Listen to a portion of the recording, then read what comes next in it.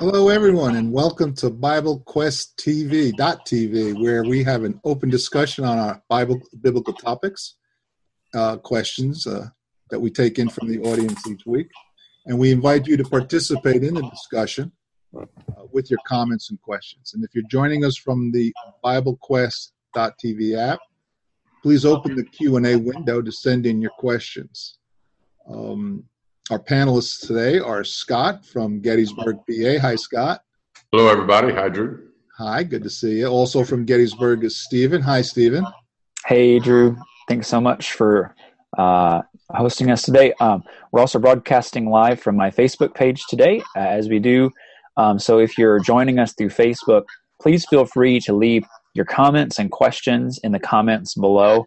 We'll try to get to as many of those as we can. We got a lot of good participation last week and want to thank everybody who tuned in then. But if you're joining us for the first time, please feel free to join the discussion with your questions and comments just by leaving those in the comments below. And I'm Drew DeGrotto, your host from Honesdale, Pennsylvania. And once again, welcome everybody to our show today. Stephen, before we get into questions, though, why don't you were going to say something about you're going to offer a prayer for those people in Texas. Yeah, absolutely. I think, Scott had brought that up with a specific prayer request. Scott, can you share that with us again? Yeah, Elizabeth Fife wrote her mother is in a nursing home there, and the water is approaching it, and it could become flooded. Her sister, who is in the area, cannot get to it because of the rising waters. And I'm sure that's just one of many situations. If you think of pregnant mothers who are about to deliver, people, a lot of different situations. But if we could pray specifically for Elizabeth's mother there and just in general for the people there in Houston. Absolutely. Let's have a prayer right now for them. Our good Father in heaven, you are Lord of heaven and earth and God over the weather and of all things.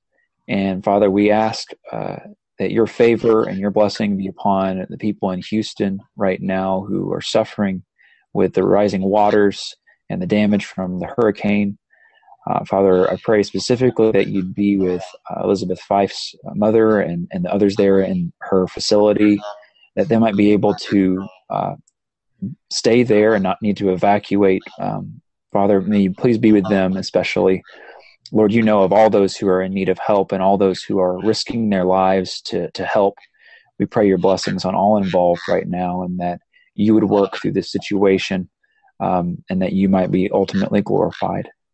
We pray this prayer through the name of your Son, Jesus Christ. Amen. Amen. So, thank you, Stephen. So we do have, like you said, some questions today. And let me just stop the sharing so that people can see who's going to be responding to these questions.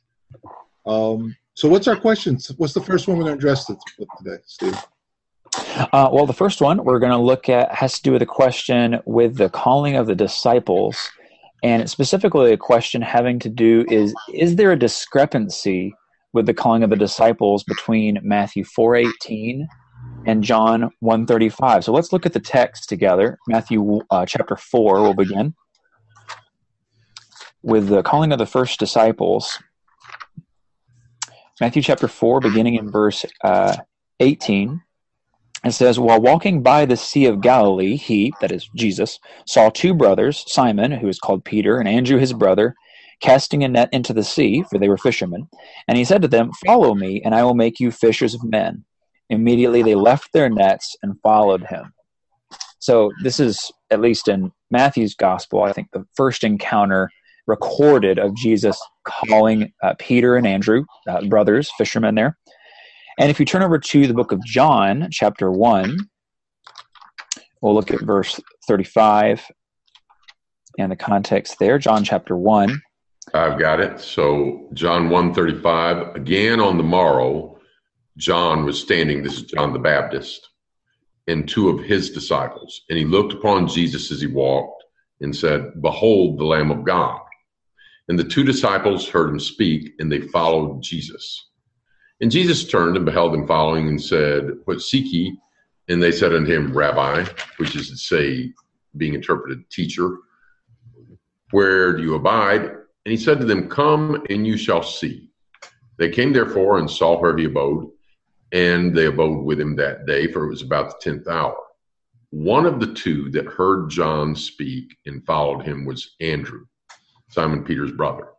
He finds first his own brother Simon and said unto him, we have found the Messiah, which is being interpreted Christ. And he brought him unto Jesus. Jesus looked upon him and said, you are Simon, the son of John. You shall be called Cephas, which is by interpretation Peter. So before you give the solution there, Stephen, just clarifying what the concern is. In John, it looks like they went and sought him first and started the initial interaction, whereas in Matthew's account, it looks as if Jesus is going by, sees them in a boat, and he starts it and says, come on, follow me. So from the surface, it looks like a contradiction. Yeah, and I remember growing up and you're used to hearing the story of Jesus calling the first disciples. He comes to them on the Sea of Galilee. They're there on the shore, or they're in their boats. And so I always think like, well, here's this random guy, Jesus, who comes up, and then they just leave their nets and follow him, But I think John's gospel actually really helps us to see the fuller picture. Yeah. And what happens is, just chronologically, John 1 would be before Matthew 4 and the other accounts in Mark and Luke. And we find out that some of these men had already been disciples of John the Baptist. And John points to Jesus and says, behold the Lamb of God. And so that at that point, the disciples who have been hearing John speak about the one who's going to come after me, then begin to follow Jesus. And Andrew, one of them, goes and gets his brother Peter. So it's going to be a bit later in time. They've already heard John identify who Jesus is, that Jesus comes up to them while they're fishing and says, follow me, I'll make you fishers of men.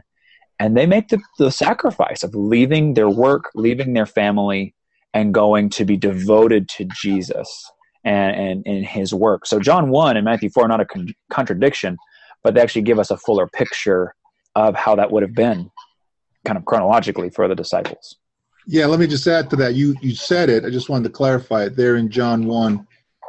When John identifies him and those other two disciples started to seek him, started to follow him, sometimes we may think, well, that meant they started to follow him spiritually and in his message, when really they were just saying, well, let's go check him out, right? And that's what it, because Jesus says, he turns to them and says, why are you seeking me? And they said, well, we want to see where you're staying. So they wanted to get to know him more. They weren't beginning their work as his disciples. So that was like the initial, right, Scott? Well, let's clarify the difference between the word disciple and apostle. A disciple means a what? A follower, a student. Follower, yeah. And an apostle is someone that is chosen to be a messenger. Commissioned, yeah. So in Matthew, they won't become apostles until Matthew chapter 10. That's where they'll get commissioned. And Luke puts it this way. From among the disciples, he chose 12 to be apostles. So both of these events that Stephen was talking about here, and we read in the text, both of those are before they're chosen and called and assigned to be apostles in the fullest sense. But you've kind of got three stages. In John 1, this is where Andrew, who is already a disciple of John, but he's a fisherman who is a disciple of John. And he is standing there, and they see John the Baptist, who they've been listening to preach. There's people that hear us preach, right? Sunday, we're probably all going to preach, and people are going to listen to us. Does that mean that they're going to leave their mechanic job or their carpenter job or whatever it is and just follow and go with us? No. But here in John, when they heard him speak, and John said, behold, the Lamb of God takes away the sins of the world. Then they followed him. They stayed with him that night, and he goes and gets Peter, and he says, we found the Messiah, except Peter's not Peter at this point. Brings Peter, and Jesus gives him the name. then I think Stephen is right. After this, so I think you see belief in Jesus here, and there's a certain level of adherence and allegiance already. Then you have, as Stephen described at another point, Jesus assigns them to be fishers of men, and they leave their nets. And there's more detail on that actually in the Gospel of Luke, where it is after they have caught the fish. Listen to the language earlier on, Luke 5:1. Now it came to pass while the multitude pressed upon him and heard the word that he was standing by the lake of Gennesaret. He saw two boats standing by the lake. Fishermen had gone out of them and were washing their nets. He entered one of the boats, which was Simon's, and asked him to put out a little from land.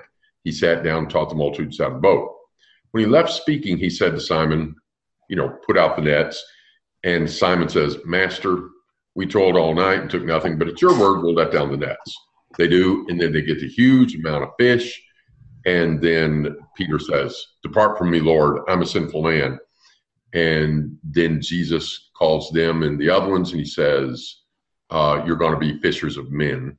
You shall catch men. And when they had brought their boats to land, they left all and followed him. Yeah. So notice, go ahead. Well, that's just helpful to see that in Luke, you've also got that miracle they just experienced. Right. So these aren't just gullible men, like the first guy who comes along and says, follow me. They're like, okay, they've had John's confirmation to say, here's the Lamb of God. And they've just seen the miracle of the fish. And now he says, follow me, I'll make you fishers of men. And they're like, all right, we're all in. And notice the way that Simon speaks to Jesus before the miracle, Master. So this is before he said, follow me, you'll catch men, before they've left all. And Jesus says, put out your nets. And he says, Master, we fished all night and didn't catch anything, but if you tell us to, we will. So there's already recognition of who he is. Well, where does this go back to? Well, it goes back to John chapter 1. When Andrew heard from John the Baptist, this is the Lamb of God that takes away the sins of the world. So there was that introduction. Then there's the incident here, I'll make you fishers of men. And later, this specifically saying, you guys are going to be the apostles, and he sends them out. Scott, go ahead. I'm sorry, but wouldn't you say that many times when people say there's a contradiction or discrepancy between the gospel accounts, it's because they're not seeing all of the information that some is giving more than others, and they just take it at face value. Well, he doesn't say that, therefore it's a contradiction. Yeah, if the three of us were at an event last week, and say we were all up at Joe Works camp, and then we're telling about it later. One of us sees the bear. The other says, I didn't see a bear. One says, I saw a bear. Contradiction. Well, we didn't all see the bear. One of us says, I remember this happening. Another says, give some other details. You can put all the details together and get a picture of what's going on, but not everybody's going to get the same details. Yeah, that's helpful. That's good. All right, so I think that clarifies that question pretty good. Let me add one thing just real quick on this, and it's the nature of John as being, among other things, kind of a supplemental gospel.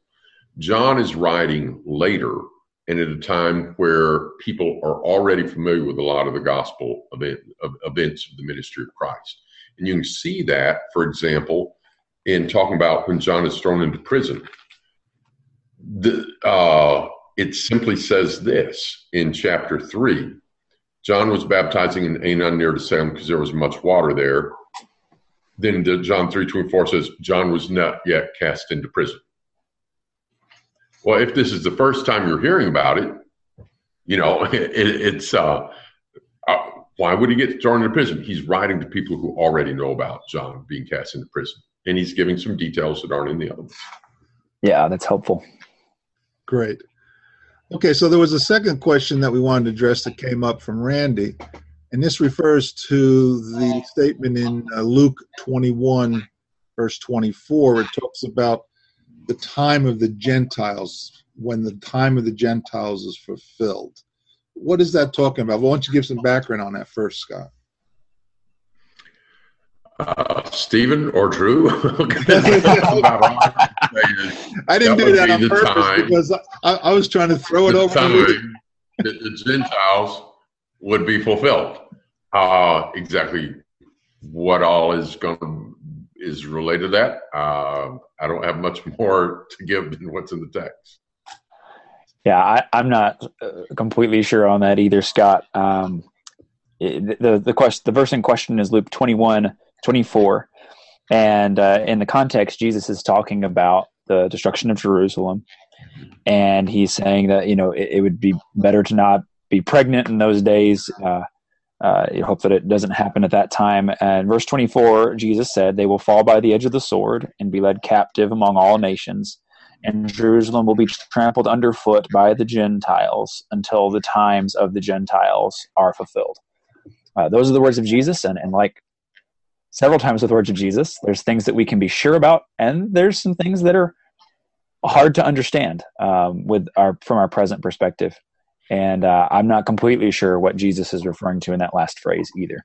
The premillennialists made a big deal out of the events of 1940s, which brought Jews back into Jerusalem. And, there's a change there, obviously. There's a change in the politics and in who's in the city and a lot of that. However, the people who made a big deal about that event in their premillennial expectations, a lot of them also said that within 40 years of that point, that then the other aspects of their premillennial theory were going to take place, as in a rapture, and then a 7 years period in Antichrist, and a temple being rebuilt, and a battle, all these different things. And so I've got a book in my office, 188 Reasons Why Jesus Will Come by 1988, because that was 40 years afterwards. There was another book, 101 Reasons Why Jesus Will Come by 1988. I've got one reason why both of those books were wrong. It's not 1988 anymore, and he didn't come then. And so another thing to keep in mind is that Jesus said, as far as it's coming, said, it'll be like a thief in the night. And so some assumptions based on this concept from premillennialists have been proven mistaken. But what all God has in mind with his dealings and timings, like Jesus said, as far as coming, neither the Father neither the Son nor the angels knew, but only the Father. Yeah, and this is obvious. We don't have all the answers to everything that's in the scriptures. Right. We don't claim to at all. There is a reference to a fullness of time in regards to Jesus, isn't there? Yeah, in Ephesians 1. Isn't that, in my opinion, I thought that meant like at the right time, right? Certainly. Fullness of time means it's now time to take care of it or not time to do it. Yeah, prophetically and in God's plan and in his arrangements, and it's time. And then, because Paul mentions in Romans 11 about the hardening of Israel until the fullness of the Gentiles has come in. Could it be that it's talking about at the right time when the Gentiles now are accepted into the kingdom of God? Because prior to Christ, they were not accepted. So I'm just throwing out a guess that maybe it's referring to at the right time when the Gentiles come in. I would love to see, of course, there are Jews that accepted Jesus as the Christ and committed their lives following him, and there will continue to be that. I would love to see that occur on a broader scale. I'm not talking about a universal scale. There's some, again, there are premillennialists that believe that when Jesus comes back, every single child of Abraham, Isaac, and Jacob is going to instantly become a believer and be saved at that point. That's not what I'm talking about. But I'd love to see if there is going to be a time when just there will be a broader reception, and maybe that's the case. We'll see. Yeah. Well, I wasn't referring to that. Okay. Hope or that. I was just talking about that. There was a time when the Gentiles were now acceptable, and that happened. Yes. Through Christ. That's what I'm saying. Yeah. Yeah. Jesus may be referring to something that has already been fulfilled, and he might perhaps be referring to something that has not yet been fulfilled. Either way, we know our responsibility to take the gospel to all nations. That's That's really where we ought to be focused. That's the bottom line. That's right. That's right. The bottom line. Any other thoughts on that before going further? So, go ahead, Stephen. What was the third question we were going to look at that came in? So the third question was actually a question in response to what we were talking about a couple of weeks ago, and Natalie asked, in response to that, does that mean that in the church-wide Bible study on Sunday mornings and Wednesday nights, women shouldn't speak? So this is a question having to do with the instruction of Paul given in 1 Corinthians chapter 14. So let's open our Bibles there and read the text. 1 Corinthians 14. Repeat that again, I'm sorry. 1 Corinthians chapter 14. And we'll pick up in verse 33. It says, "For God is not a God of confusion, but of peace. As in all the churches of the saints, the women should keep silent in the churches, for they are not permitted to speak, but should be in submission, as the law also says. If there is anything they desire to learn, let them ask their husbands at home, for it is shameful for a woman to speak in church." So it says a couple times in this passage that women should not speak in the churches or in church. And one of the important things to understand about that word, the Greek word ekklesia, it's just, for them it wouldn't have been a religious word, it was just the common word for an assembly. And here it says that that word can be used in different ways. Here it's used, I think, in the specific sense of when God's people are gathered together in a particular place. It's referring to that event. It's not women should keep silent when they become part of the universal church. When they're baptized into Christ, they're not supposed to be silent for the rest of their walk as a Christian. And it's not talking about just any time that a woman is with other believers that are part of that local assembly, but is referring to the specific time that believers are gathered together for a specific purpose, to take the Lord's Supper and other things. And really in 1 Corinthians 14, that's the context, is he's talking specifically about spiritual gifts and their use in the assembly.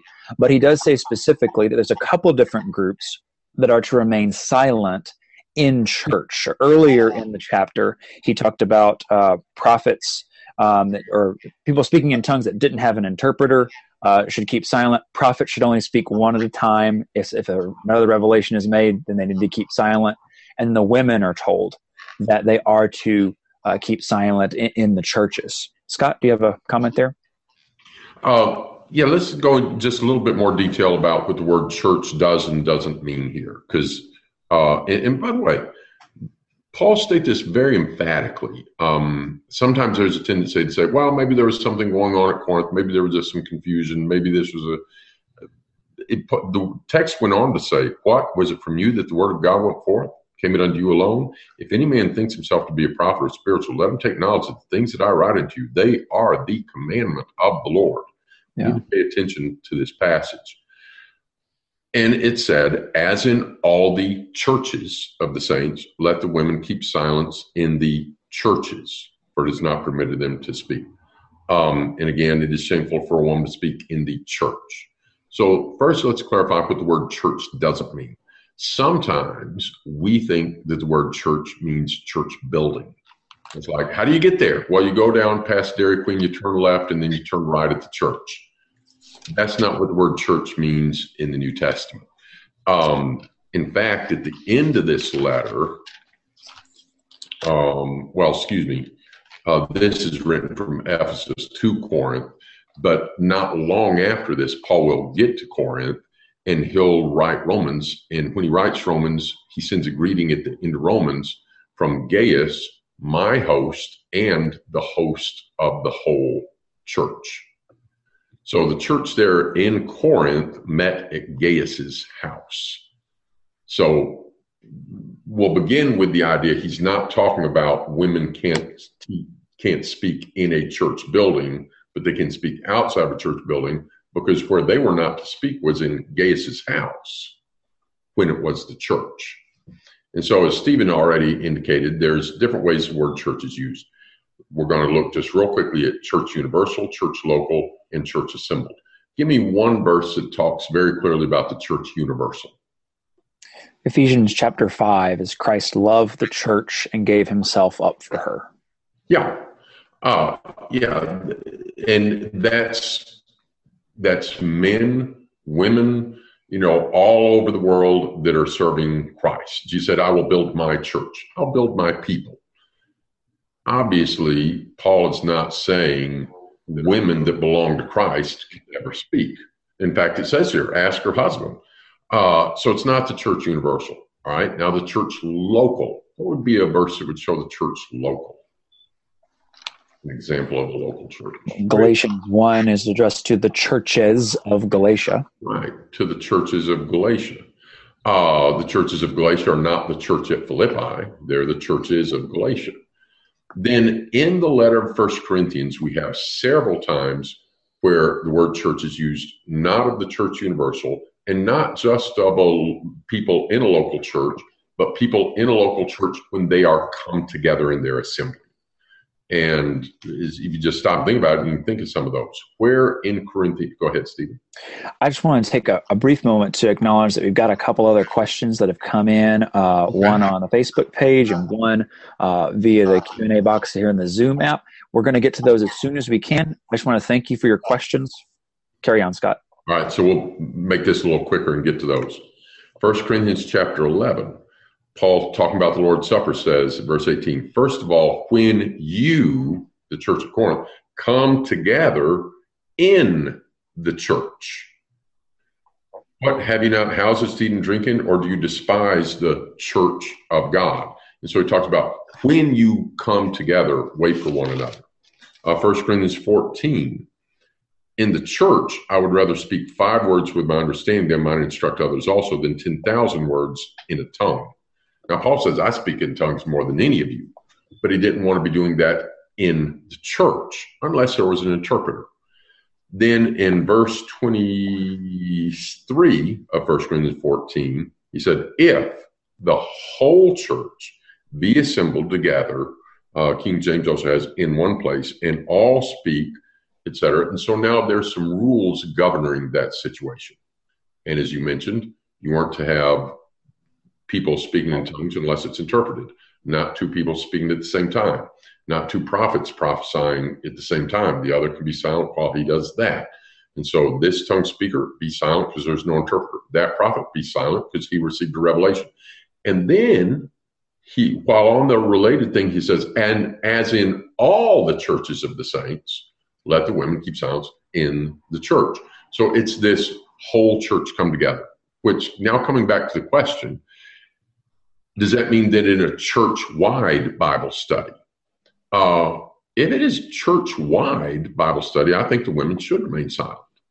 Now, I suspect what she's thinking about is like when we're divided up into Bible classes.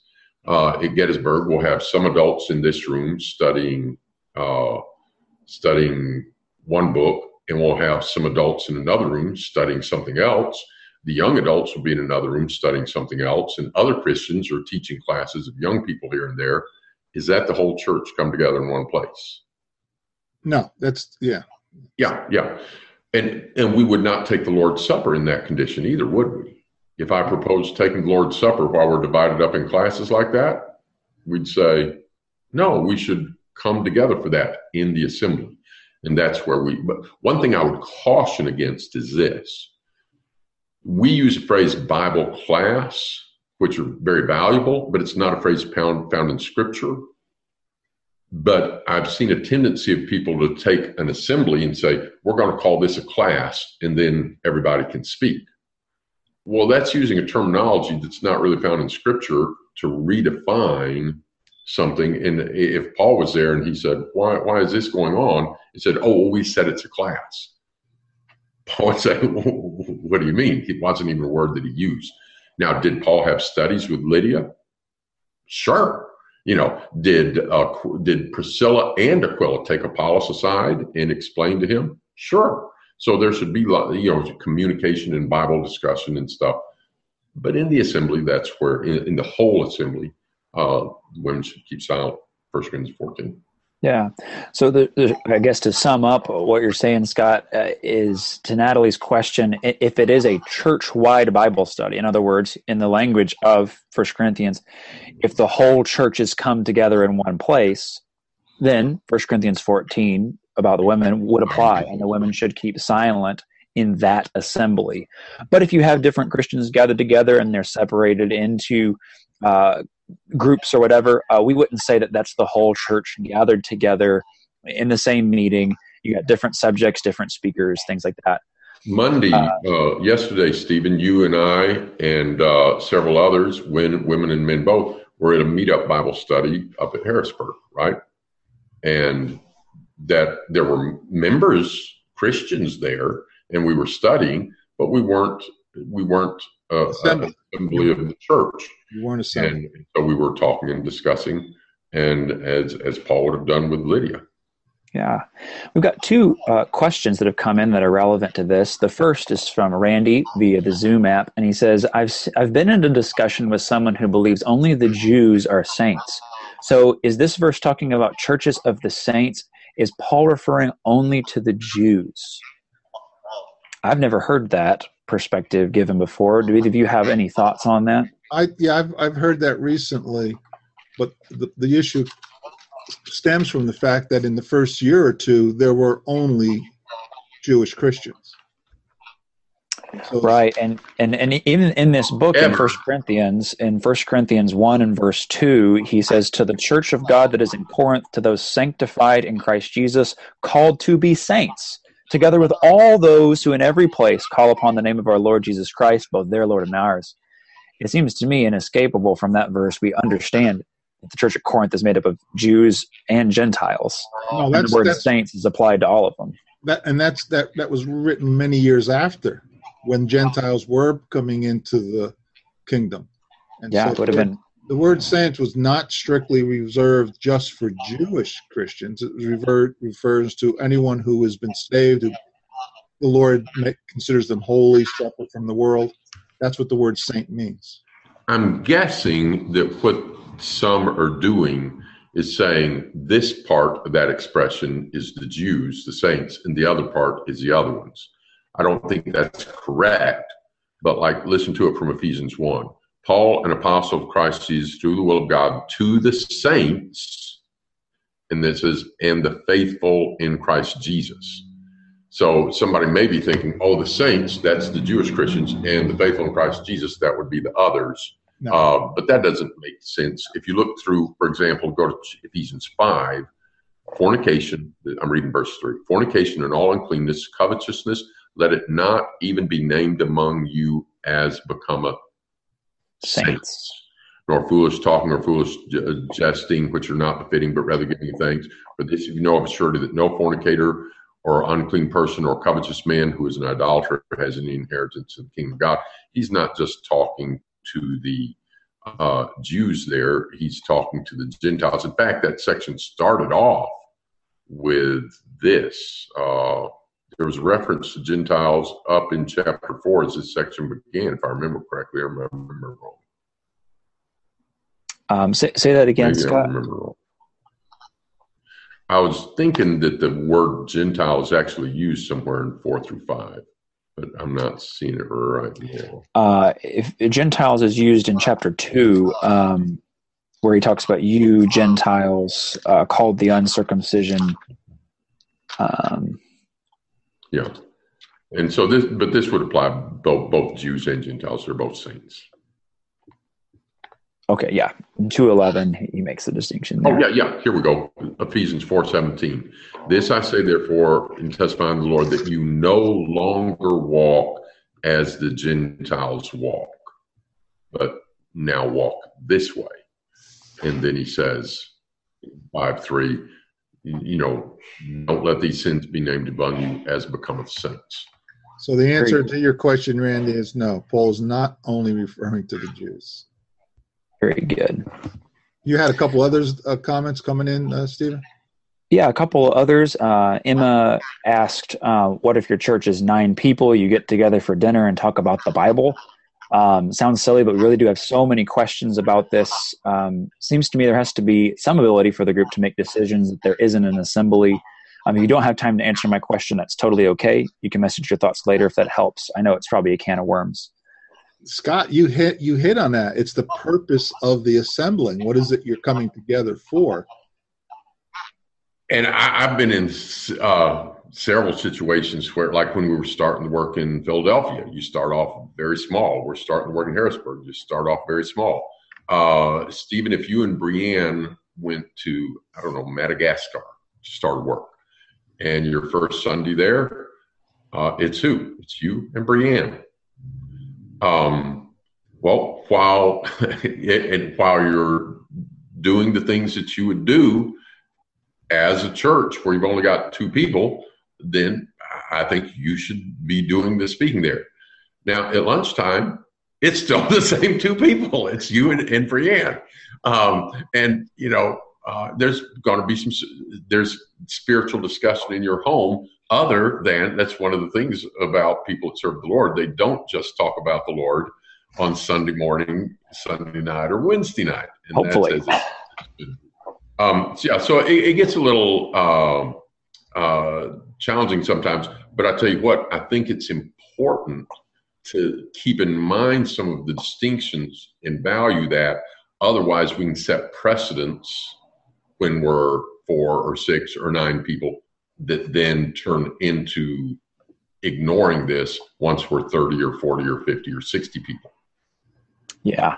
Luke Moyer also comments on this subject. The whole church gathered together is still defined by purpose as a church. The same individuals can gather as a whole and apart for another purpose and not be regulated by rules of assembly. Otherwise, the same individuals couldn't do anything together unless they adhere to the regulations of the worship, for food, for movies, for disaster relief, etc. Yeah. So I think that good points on both sides of this. We need to adhere to the directions given by Paul as a commandment of the Lord in 1 Corinthians 14 when the whole church is gathered together. But there are considerations in small group settings for understanding the purpose of the assembly. If you're getting together for pizza and you talk about what you discussed in Bible class that morning, it's a different purpose of assembly. Here, and in a small group and in a home and stuff, notice it also with the issue of eating. In 1 Corinthians 11, Paul said, they turned the Lord's Supper into a meal. He said, you've got houses to eat and drink in, and he says, when you come together, you take the Lord's Supper in memory of him. But if you're hungry, you eat at home. Well, where did Gaius and his wife eat? In their home. Yeah, in the same place that they had just had the Lord's Supper with everybody else. But when they were gathered, when the saints came over and they were assembled as a church, that was a different setting. Different purpose. When people went back to their homes and ate, and Mr. and Mrs. Gaius sat down. And if they invited Stephen and Brianne to stay after dinner one time, that would also be different as well. Yeah. Yeah. We got a few more minutes today. We had another question come in from Joy. Anything else on that question before I move to this one? Joy asks, John 3:5 states that unless one is born of water and the Spirit, he cannot enter the kingdom of heaven. The water referred to in this verse, is it water baptism or something else? My Bible commentary thinks it is not referring to baptism. Rather, it thinks it is a, quote, spiritual birth, with the background of water referring to Ezekiel 36, verses 25 through 27, where God promises, I will sprinkle clean water on you, and you shall be clean. And then she asks, does this statement hold any water? And then I like the pun there. I approve there. That's a really good question, Joy. In John chapter 3, let's read that text once more together. We want to be careful to look at the text for our answers. In John chapter 3, Nicodemus has come to Jesus by night, and he says, Rabbi, we know that you are a teacher come from God, for no one can do these signs that you do unless God is with him. Verse 3, Jesus answered him, Truly, truly, I say to you, unless one is born again, he cannot see the kingdom of God. Nicodemus said to him, How can a man be born when he is old? Can he enter a second time into his mother's womb and be born? Jesus answered, Truly, truly, I say to you, unless one is born of water and the Spirit, he cannot enter the kingdom of God. So it's helpful for us to think about the context of this passage, and then we can look at Ezekiel 36 for a moment. That's a good connection to make. In John chapter 3, if you look just a little bit later in the chapter, we see what was happening in those days. Of course, John the Baptist had been practicing water baptism, a baptism of repentance for the forgiveness of sins. If you look later there in John chapter 3 and verse 22, it says, after this, Jesus and his disciples went into the Judean countryside, and he remained there with them and was baptizing. John also was baptizing at Aenon near Salim, because water was plentiful there, and people were coming and being baptized, for John had not yet been put in prison. Scott made reference to that a minute ago. And also in chapter 4 of John, verse 1, now when Jesus learned that the Pharisees had heard that Jesus was making and baptizing more disciples than John, although Jesus himself did not baptize, but only his disciples, he left Judea and departed again for Galilee. So one thing I think is helpful in answering this question is in the immediate context of John 3 and the very beginning of John 4, we have John the Baptist practicing water baptism, and we know it's immersion in water here because it says he was baptizing at Aenon near Salim. Why? A lot of water. There's a lot of water there. If it was sprinkling, you wouldn't need a lot of water, but it's immersion in water. And so Jesus is going to be, I think, connect here, being born of water and the Spirit. The water in the context of John 3 is water baptism. I think that's correct. Scott?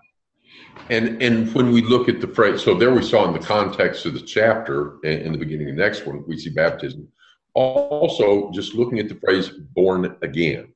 That's an important phrase. And it doesn't show up that many times in the Bible, but it's significant. This is the one time where Jesus uses the phrase born again. And when Nicodemus wants to know, what does that mean? How would you do that? That's how, when Jesus explains, you have to be born of water and of the Spirit. It's very helpful, therefore, to look at other passages that talk about being born again and compare them to this one. For example, let's look at Titus chapter 3. And a little memory trick here, if you want to remember these two passages together, it's pretty easy because one is John 3:5, the other is Titus 3:5. 3:5, there you go. So in Titus chapter 3, verse 5, it says this. We've been saved, verse 4, when the kindness of God our Savior and his love toward man appeared, not by works done in righteousness, which we did ourselves, but according to his mercy, he saved us through, what are the two things it mentions? The washing of regeneration. What is regeneration? New life, rebirth. Yeah. Well, yeah, new birth. The washing of regeneration and the renewing of the Holy Spirit. Holy Spirit. So you've got here regeneration. Jesus says you have to be born again. He says how? And Jesus talks about water and the Spirit. And Paul and Titus, we're saved through the washing of regeneration and the renewing of the Holy Spirit. And then there's another text in Romans 6. It doesn't use the phrase regenerate or born again, but it uses the phrase put the old man to death and rise to walk in newness of life. Guess what that is? What verse is that in, Scott? Romans 6. Which verse? It's starting in verse 1. What should we say then? Of course, in Romans, Paul's been talking about how we're saved by grace. And this is a chapter where he stops and says, now, being saved by grace doesn't mean that you can just keep sinning. What should we say then? Shall we continue in sin that grace may abound? No. Verse 3, are you ignorant that we who were baptized into Christ Jesus were baptized into his what? Death. We were buried, therefore, with him through baptism into death. Drop down to verse 6. Our old man was crucified with him. So we put the old man to death. You crucify the old man. What do you do with a corpse? You bury it. You bury it. So you put the old man to death, deny self, take up your cross daily, put that old self to death, follow him. But you got to bury that old man. Verse 4, we were buried, therefore, with him through baptism into death, that like as Christ was raised from the dead through the glory of the Father, so we might also walk in what kind of life? Newness of life. Newness of life. So here was our life before. That one's over. And now here is a new life. You're a babe in Christ. You're clean. And so that's born again. So we have 3 passages actually tying water with being born again, or the old man buried in the new life and the regeneration. That's very helpful. I do want to at least acknowledge the connection to Ezekiel 36 that Joy's Bible pointed out. In Ezekiel 36, God is making a prophecy in Ezekiel 36 and then into Ezekiel 37 that has a lot to do with God putting his spirit within his people and then being raised again, the spiritual resurrection that's going to happen. And he does mention there in Ezekiel 36, starting in verse 24, I will take you from the nations and gather you from all the countries and bring you into your own land. I will sprinkle clean water on you, and you shall be clean from all your uncleanness, and from all your idols I will cleanse you. And I will give you a new heart, and a new spirit I will put within you, and I will remove the heart of stone from your flesh and give you a heart of flesh. And I will put my spirit within you and cause you to walk in my statutes and be careful to obey my rules. There's a lot more we could say about these prophecies, but I think it's helpful to acknowledge, I think, what Jesus is promising here with being born of the Spirit, and the connections with Acts chapter 2, Joel chapter 2, Isaiah 2, Micah 4. There's a lot of promises that have to do with God pouring out his Spirit that I think are fulfilled in the New Testament. And even in Acts chapter 2 and verse 38, when Peter says, repent and be baptized, every one of you, in the name of Jesus Christ for the forgiveness of your sins. There's that regeneration there. Your sins are forgiven, you're reborn, and you'll receive the gift of the Holy Spirit. I do think what Ezekiel is talking about in 36 and 37 has to do with the Messianic age that we're living in, with Jesus giving the Holy Spirit to those who believe in him and respond with repentance and baptism and confession. But to press the sprinkling of the water there and to say, oh, it can't be water baptism. Baptism is a cleansing, but I don't think we need to be very careful with the prophetic language of Ezekiel 36. I think that the context of John 3 and the passages that we've talked about in the New Testament give us a stronger connection for Jesus' words than trying to press the imagery of Ezekiel 36. I think that's right. You and I were at listening at that tent meeting just yesterday, and one of the points the fellow was making was he was using the analogy of the old temple, and that before you went in, you had to wash in the basin, the laver. And there's some similarity there, certainly, but to go back and say everything has to be just like that, you wouldn't say that baptism needs to be in front of the temple. You wouldn't say it's only for Jewish Levites. You can't apply all of that. But there's different types. And Peter makes the point in 1 Peter 3 that the flood was a type of which baptism is the antitype. And it separated the righteous from the wicked. And so, yes, there's types in shadows in the old, but when we get to the new covenant and we look for our instructions, we want to focus on those passages that clearly do that. And just a word about commentaries. Commentaries are very often written by people with certain denominational biases or agenda. And so there's going to be certain texts that they don't want to say one thing, and so they're sometimes looking for it to be something else. Yeah, the context, I think, of John 3 really helps us there. Well, we're actually a little over time today. We want to thank everybody for their questions. Drew, can you put that screen up? One of the things that we're wanting to do is to not only connect with people through Facebook or through the Zoom app online, but we would love if people are tuning in for the shows and hearing these questions. If you have more Bible questions, we'd love to talk with you more. So these are our phone numbers here and where we live. So if you're tuning in through the Zoom app or through Facebook today, please feel free to get in touch with us if you'd like to study the Bible further. Also, Stephen, I want to put a plug in that we are now using podcasts for all of our recorded shows. a couple of people had asked us if we're going to do podcasts because they can't watch live. So this screen is also up for those of you who are watching us through the podcast, which is on demand. And you just have to click. It's available through iTunes and Google Play and a few other channels. So if you're watching us through the podcast, these numbers are up there for anybody to give us a call if you have more questions or just want to contact us about anything. Thanks for bringing that up, Stephen, because I did want to close that out with the screen this time. Well, thank you to everybody for joining today. And Lord willing, we'll be back here Tuesday at 2. We'll try to catch some of the questions we didn't get to today. Thanks again to everybody for your comments, and keep your Bible open. We want to stand alone on the Word of God. Thank you, Drew. Thank you, Stephen. Thank you. Thank you all. Bye.